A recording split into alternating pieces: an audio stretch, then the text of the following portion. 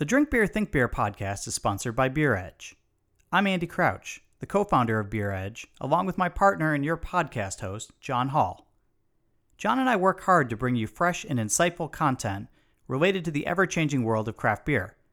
We're passionate about beer and independent journalism. If you're interested in supporting Beer Edge, visit our website, beeredge.com, which is updated regularly with new content, interviews, and articles. Please also consider leaving us a review on Apple Podcasts or wherever you get your episodes. You can also subscribe to the Beer Edge newsletter on our website. Is there anyone you think that we should be talking to? Please drop us a line at andy@beeredge.com with your thoughts. And as always, thanks for your support.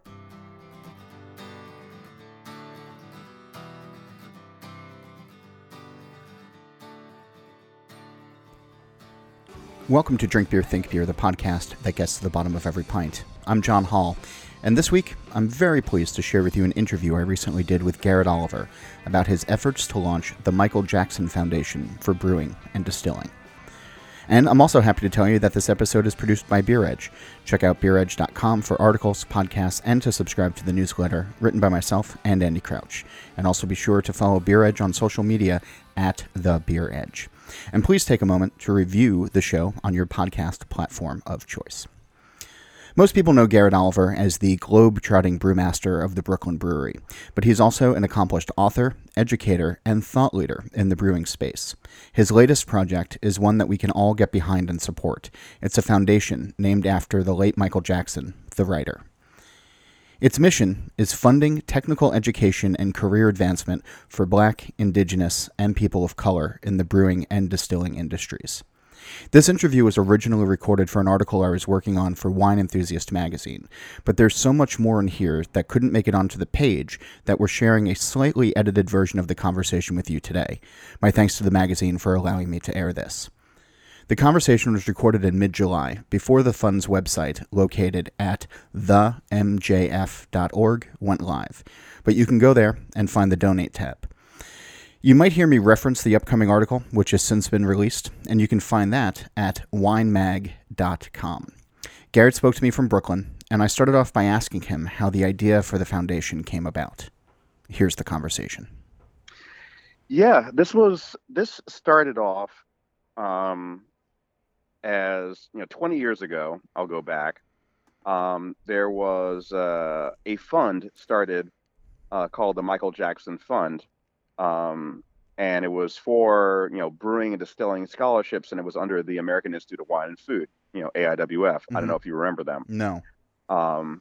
You're probably a little young for it. They were in the 90s. They were a pretty well-known organization. They didn't really do awards and stuff the way the Beard House does, but they did huge events, like down at the Seaport in Manhattan, when the Seaport was really a going concern.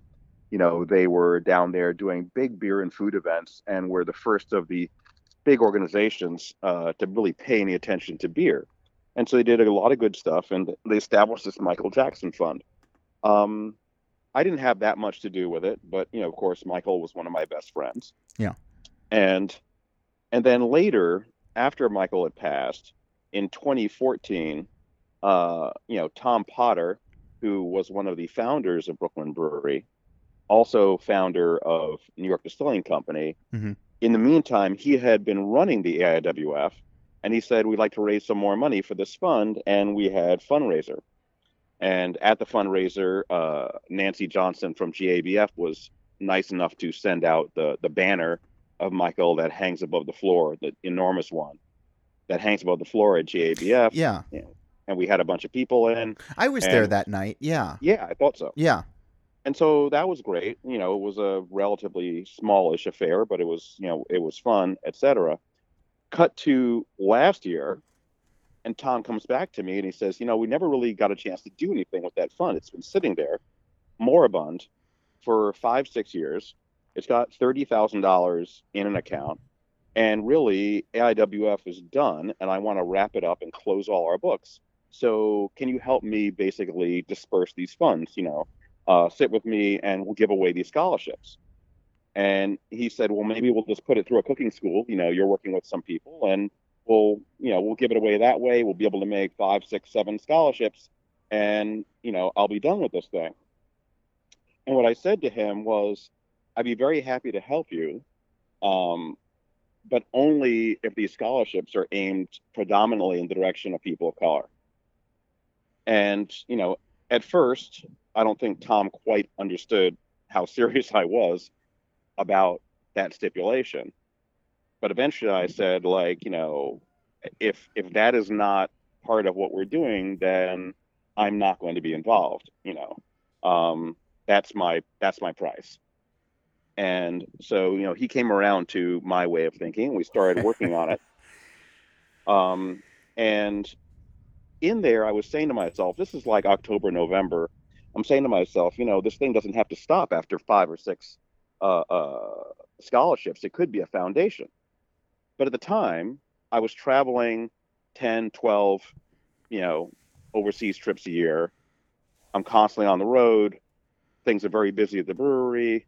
There's no time to think.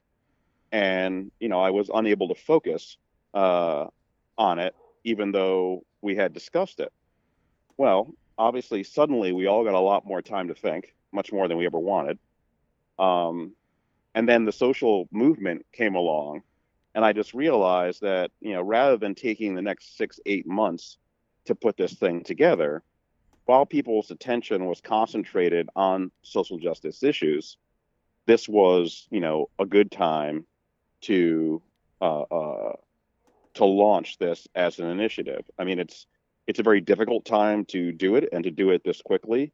But I think that we've seen in the past, despite everyone's good intentions, that momentum is eventually lost. Things eventually leave the news cycle, and then we end up back where we were. And, I'm motivated by a couple of things. One was the having attended last year in Pittsburgh, Fresh Fest, which you may have heard of. Yes. And so I have to admit that at first, the first year when they got in touch with me about Fresh Fest, and they told me this was an African-American run beer festival, I didn't really quite understand it. I came out of the 60s and 70s, and to me, this sounded like a segregated beer festival, kind of a festival for Black people.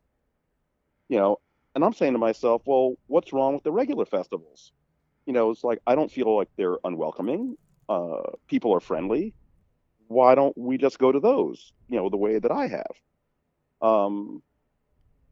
And so, I didn't go. They asked me again last year, and by that time, my thinking had moved along because, frankly, in 30 years of sitting in the chair running breweries, I have not had a single African-American applicant for a brewing job ever. Is that true? Not one. Yes, that is true. Jesus. Not one. I have sent Iraqis to brewing school. I have sent Gambians to brewing school. I've had, people from Haiti, Afghanistan, all sorts of people working for Brooklyn Brewery, and I'm proud of that. We've helped people stand for their citizenship. But I've never had a single African-American applicant. And so my previous outlook on this was that, well, there were not enough African-Americans who were interested. And then you start paying more attention, to the overall background of things. And I kind of came to realize that, I had become not blind to the situation and plight, of people of color in the United States, but specifically within the brewing industry, which I think of as being very open, et cetera. And it is to an extent. However, the fact is that we live in a really segregated country. Mm-hmm. And if you talk to your average, perfectly nice, liberal, white person, he has precisely 1.2 Black friends, and like, we don't mix very much. We don't mix in restaurants. We don't mix in bars. I was listening to the Sporkful podcast, last night, where they were talking about what they call the 60-40 rule, which a lot of restaurateurs say, well, like, once your restaurant becomes 40% Black patrons, it's then a Black restaurant and all the white people run away. There's a lot of background darkness, to the American psyche that we don't really face. And the fact of the matter is, we hire people who show up in front of us. And, who shows up in front of us is influenced by, how comfortable they feel showing up, what they've been exposed to, et cetera, et cetera. And African Americans have never been in any way invited into beer and brewing. We were not really in the business of inviting anybody. We just say, here's our tent, everybody come. But it doesn't actually work that way. For a lot of people in real life and emotionally, I, through my background, was given a lot of tools that allow me to comfortably walk into any room, regardless of it, and feel like I belong there. That's not most people. It's not most people of any background, and it certainly isn't most African American people. So I wanted to do something that would give people a leg up, to make up for these disparities. And really, I mean, the same sort of thing that we've done for people from other countries where they may be working for our brewery for a couple of years. And we say, okay, you're doing great. You're very smart. You're hardworking, but you have no formal training, on the bottling line. We taught you the bottling line, but you don't know anything really about the background of everything about how this works. So let's send you to the Master Brewers Association packaging school course for like 4 weeks. And you come back, you'll have a certificate and something of a formal grounding in how this entire thing fits together. And you get back a different person who is more employable, not just for you, but for their own career, and who has more confidence, and in whom you can have more confidence, as an employer. And so that in of itself is, a type of pure good. And I have said to myself, and also to officials, whether it is at BA or it is at Camera in the UK, why are people not doing training? Mm-hmm. I've been running conferences, technical conferences in Sweden and in Norway for years. Serious CBC style conferences with really great speakers, stuff that these brewers could not possibly learn anyplace else. Bringing in, Avery Swanson, Avery from when she was at Jester King, yeah. and the folks from Wild Beer Company coming to show people, okay, talk to them about indigenous and wild fermentation. This is stuff that they weren't otherwise going to get. I've dedicated myself to educating people in other countries and in our country, and nobody who looks like me, basically almost ever in front of me.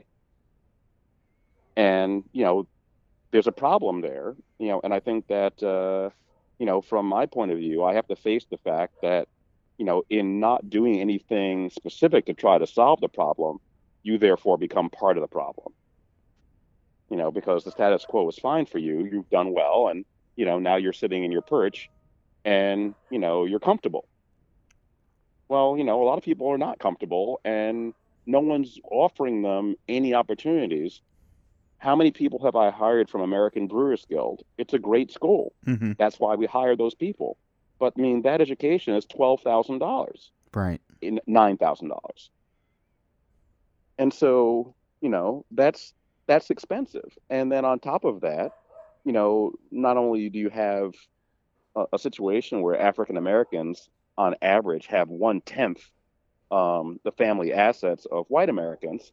So that's going to affect, can you pay $10,000 for this course? And then you have to know the right people who are going to give you letters of recommendation. Like, well, who do you know? Yeah. And so all this comes into play. And it's also in Vermont. Yes. And that in of itself, for some people, can present a challenge. If say you're from the inner city and you've never been to a place like Vermont, you might actually show up and not be very happy. Mm-hmm. And so I know, and if you reverse all of that, you say, well, that's ridiculous. People are awfully nice. It's like, okay, well, turn it around and imagine yourself as a white American walking into a school or whatever else where 98% of everybody was black, Sure. or a town or whatever else. You like to think you'd be comfortable, but there's a, there there's the background radiation of America that you can't quite make go away, no matter how nice you are. And I think that the solution requires being honest, about where we are and like doing something to address it. So I think there are many ways to do that, and that many people have started to do things, and that my thing is just a part of it. It's one way, of doing this, and I'm specifically addressing technical education for brewers and distillers. So we're not paying for Cicerone courses or things like that, even though we respect them and think that they're great. Yeah. We're going to focus on a few things that we're going to try to do really well. We're going to provide mentorship. Each scholarship comes with a mentor, a person of color within the industry who's several years ahead of them, and so that they have somebody to talk to. If that relationship for some reason doesn't work, we find you another one. But you don't end up out there like, oh, here's a course, sink or swim. Good luck. Yeah. See you around sometime. We see you through. Is the idea. So yeah, and it almost sounds like, so rather than Cicerone and some of those, this is more like teach a man to fish kind of thing. Yes, and yes, exactly so. And so we'll start off probably with people who are already in the industry and have one foot in. There are a lot of people who may have gone from being a dishwasher to being a brewer, Mm-hmm. but are doing the work by rote and don't actually understand necessarily the science and everything else behind it because nobody ever taught them. Yeah. And they may not have access to the books. And so if they're willing and they're going to apply themselves and their employer says, yeah, this is a hardworking person and we'd love to see him get this opportunity, we want to be able to back that up. And I think that is a thing that that craft brewing believes that it's good at, but has not been good at so far. And so I think that to a certain extent, through this program, both the customers and the industry can become the kind of industry they always thought they were, and that they have acted like they were in public, but perhaps have not actually been.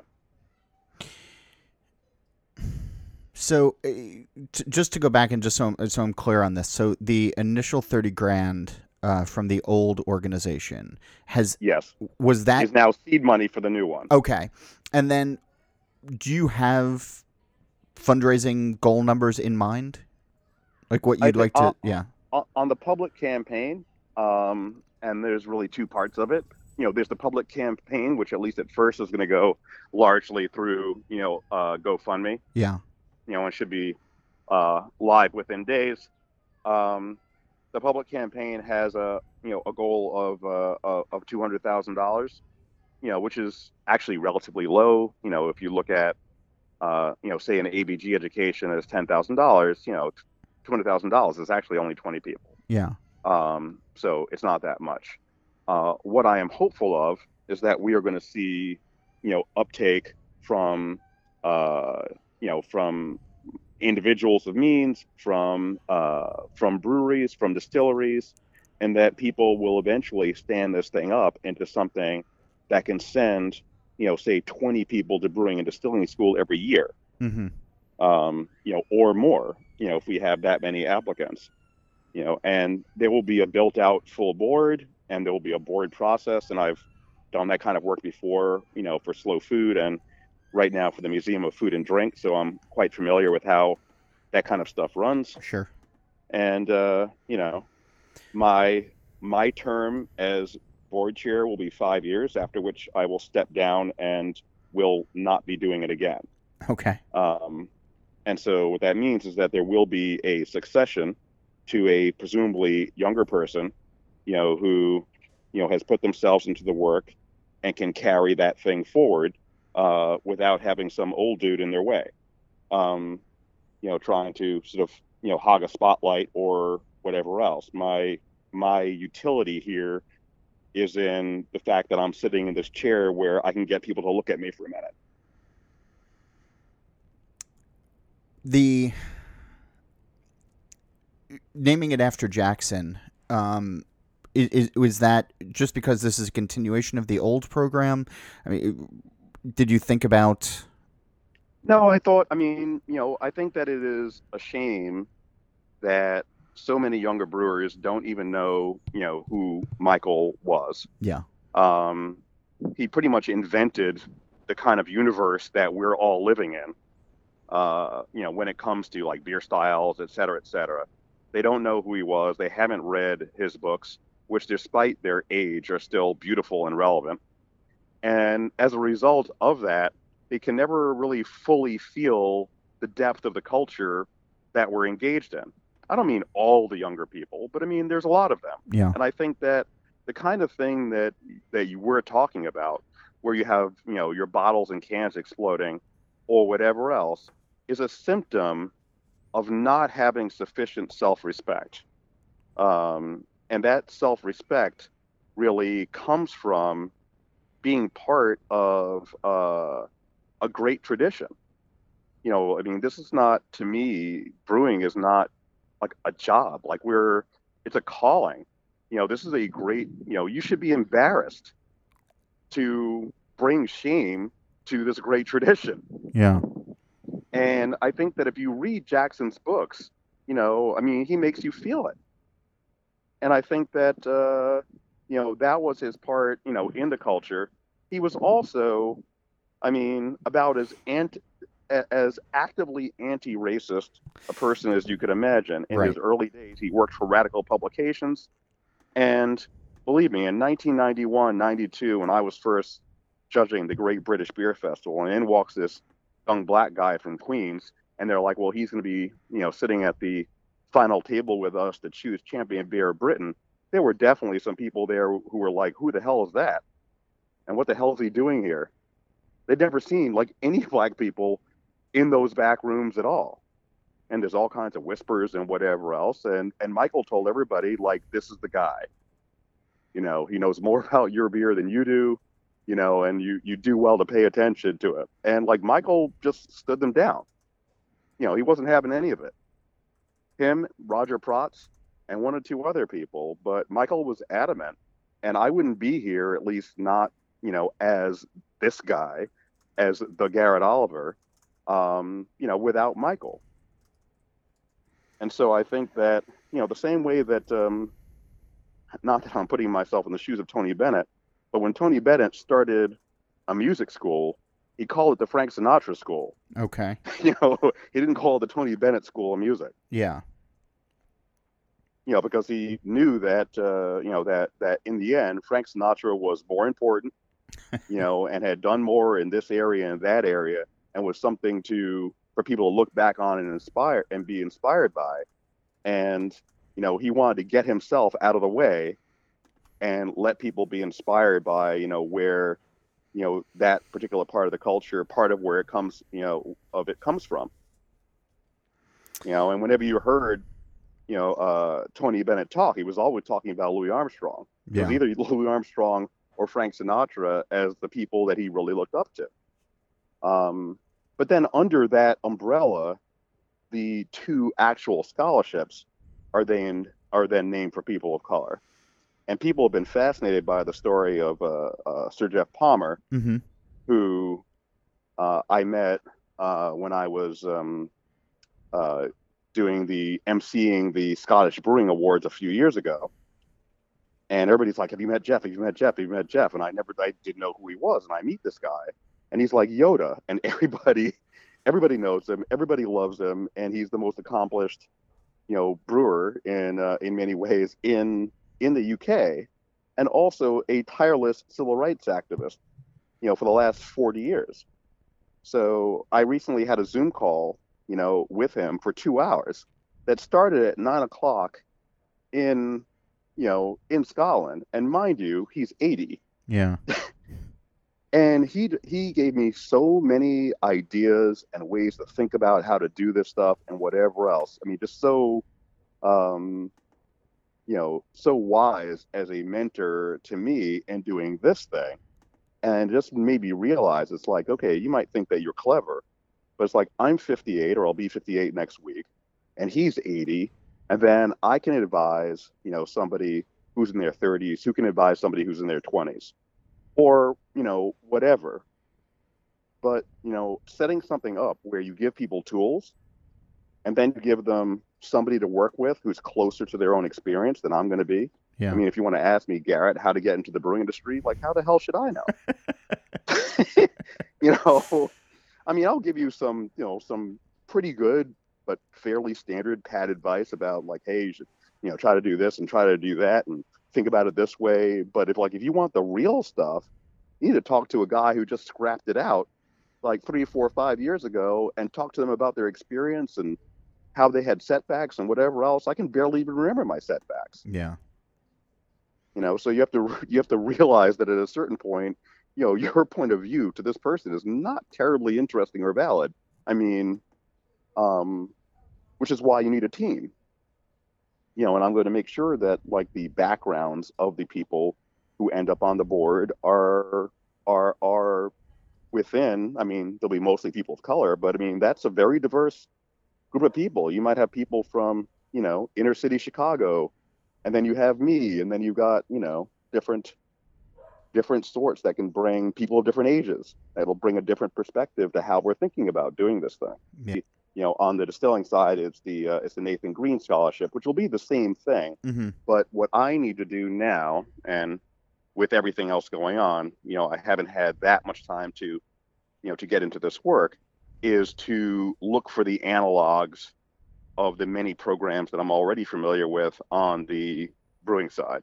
So if I say ABG or the UC Davis courses or the Cornell courses or the MBAA courses, like I know what the courses are that people hire brewers out of. Yeah. What I don't know is what are the courses that people hire distillers out of. Okay. And so, but that's not that hard to find out. Sure. I mean, I work with people, we establish, a list, and, if somebody wants to attend a course that's off that list, then we will have to assess that course to see whether it meets our standards, which means that we'll have to have a set of standards. Even the courses that we already know about, we will have to reassess now during the pandemic times to see whether the course is still as valid as it used to be when it gained its reputation. Okay. Because there may be some things that were great, but now they're kind of phoning it in, literally and figuratively. And so, there's a lot to build out. But on the other hand, it's actually, as hard as I've been working, like 12, 14 hours a day, every day, it's also very simple. There's not that much to it. It's not the Fire Festival or something where you're going to, you're going to have thousands of guests, and there's 12 bands and whatever else. Yeah. It's like there's going to be every year, there's going to be a couple of dozen tops of people that you're going to send on a course, which means a couple of dozen checks and a couple of dozen resumes and interviews and setups, but it's not like ridiculously huge. Yeah. The really hard part is setup and governance. How do you make it transparent, fair, representative, etc., and set up a structure where when I leave it in 5 years, it will really just run. And it's not taking up 100% of anybody's time. Right. Because it is structurally simple. You're connecting people, and you're giving them advice, and you're helping them along financially. And that'll be the plan for about a dozen or so scholarships per year? Yeah, I mean, I would say that within a year or two, we should get up to that. I would be surprised if in the first slate, we had more than, say, 6 to 8. Okay. You want to concentrate, I would say, really carefully on, your first slate of people who go in and really give them extra resources to make sure they win. You're going to be learning things at the same time as they are. What works, what doesn't work, what are the real supports they need versus what you thought they were going to need.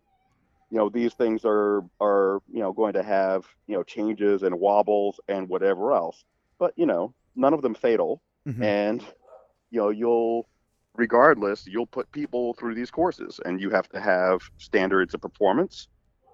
What do if you're going to give somebody $10,000 or even like $3,000 to go to a packaging course, what do you require of them?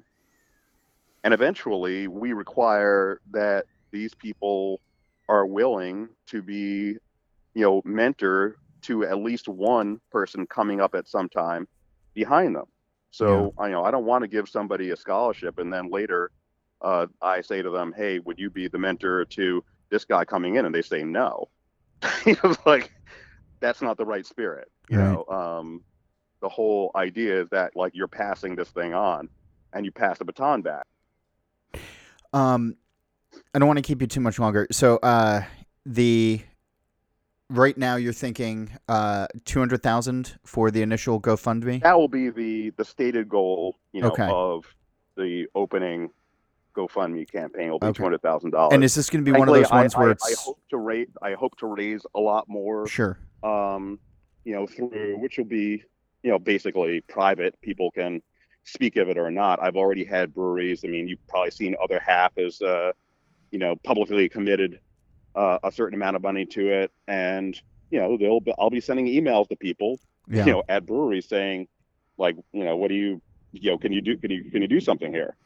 And is this going to be one of those ones where it's an all or nothing fund campaign, or if if it winds up that you raise 195,000, are you still No. I gonna, mean, yeah? GoFundMe doesn't work, in the Kickstarter model where it's all or nothing. Okay, that's what I was confused about. So I just wanted Yeah. to make sure that was the case. And then No, it's not a thumbs up or thumbs down, thing. I'm not really, interested in that. okay, And I think that, I forget, I was looking at it a couple of weeks ago, but the term of everything is longer. You can keep your campaign open longer. It's not like you have 10 days or 30 days or something to hit your goal. So, you'll see a lot from me and some others on social media about it as it goes out. I mean, at first, really, it's going to have its own website.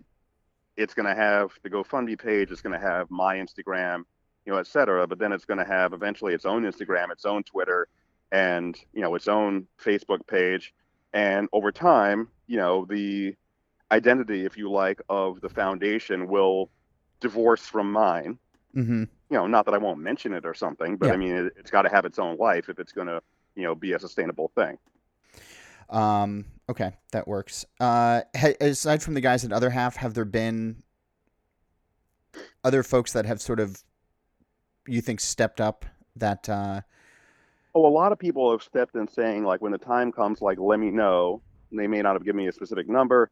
There have been people who said, like, I want to do something, like I'm a microbiologist for this brewery, and it's like I would love to have people come and give them training or whatever else, which may not even be specifically connected to our program. Mm-hmm. But I mean, my feeling is that I want there to be offshoots. If you don't make this particular scholarship, but you are definitely somebody that has a great future in them, maybe we can do something on the side and put you together with, like, okay, you didn't make it in this round, why don't you reapply? But how about you go see so and so over here at this brewery because they would like to give you like a couple of weeks in the lab. Mm-hmm. And so part of it is you have to have a sufficient outreach so that people know that, like, you're doing this work. And then a lot of it is just connections. You're helping connect people who want to get somewhere with other people. And I do this all the time. I mean, like, informally through Instagram or whatever else, somebody gets in touch out of the blue and says, hey, I'm so and so from wherever, I've been looking for a brewing job in this place. Do you know anybody? And I'm like, sure, let me put you together with them. You saw, if you follow me on Twitter, you saw, like, a couple of days ago, this kid that I know in Scotland, his shop is closing. He's been running, beer shops for 10 years. And Yep. he just sent me his CV this morning, and I sent it to our people and retweeted it and whatever else. I mean, that's the That's kind of like using, using the chair, so to speak. Oh, the thing that I didn't finish saying, actually, was I did go to Fresh Fest. And what I found at Fresh Fest was not like a segregated beer festival, but in fact, the most integrated beer festival by far that I had ever seen. It was maybe 70, 75% African American, but there was also 30, 35% of everybody else. Yeah. There was never 35% of anybody else at the GABF or any other festival I'd ever been to. Right. And they were, black, white, gay, straight, trans, lots of women. It was the happiest and most joyful beer festival I'd ever seen, by far, really. I mean, it was beautiful. People were crying all over the place. I mean, just spontaneously because of the emotion of the day. And, I realized, like, well, this is the way we see ourselves. And we're not like this most of the time, and if everybody in the community showed up, we would actually all enjoy the thing we're doing a lot better than we're enjoying it now. Mm-hmm. And that includes everybody else, whether you're white or black or Latino or Asian. When everybody shows up, you're going to feel better, in tap rooms and breweries that look like America. Right. Which they currently do not. It'd be nice. Yeah, to see more of that. I mean, especially when we all can start going to festivals again. But yeah, and you can't start off with an idea. It's like, oh, here comes Garrett. He's going to fix this. Like, Garrett's not going to fix anything.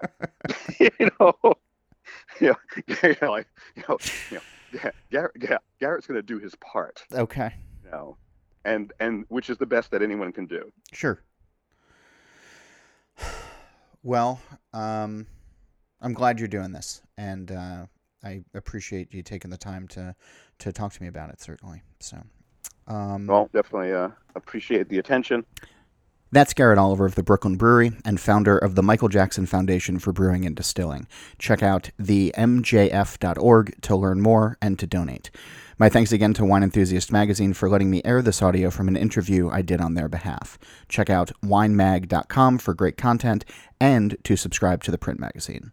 Before we go, I'll remind you that this show is produced by Beer Edge. Check out beeredge.com and subscribe to the newsletter, and also download the Beer Edge podcast hosted by Andy Crouch with new episodes every week. And also check out Steal This Beer and the BYO Nano podcast. And please don't forget to go onto Apple Podcasts or wherever you download and leave a review of this show. If you have questions or suggestions or guests you'd like to hear, you can email me at johnholl, that's JOHNHOLL, at beeredge.com, or you can reach out on Twitter at John_Hall. Nate Schweber does the music, Jeff Quinn designed the logo, and my thanks to you for listening. I'm John Hall. New episodes release every Wednesday, and that's when I'll be back to drink beer and to think beer.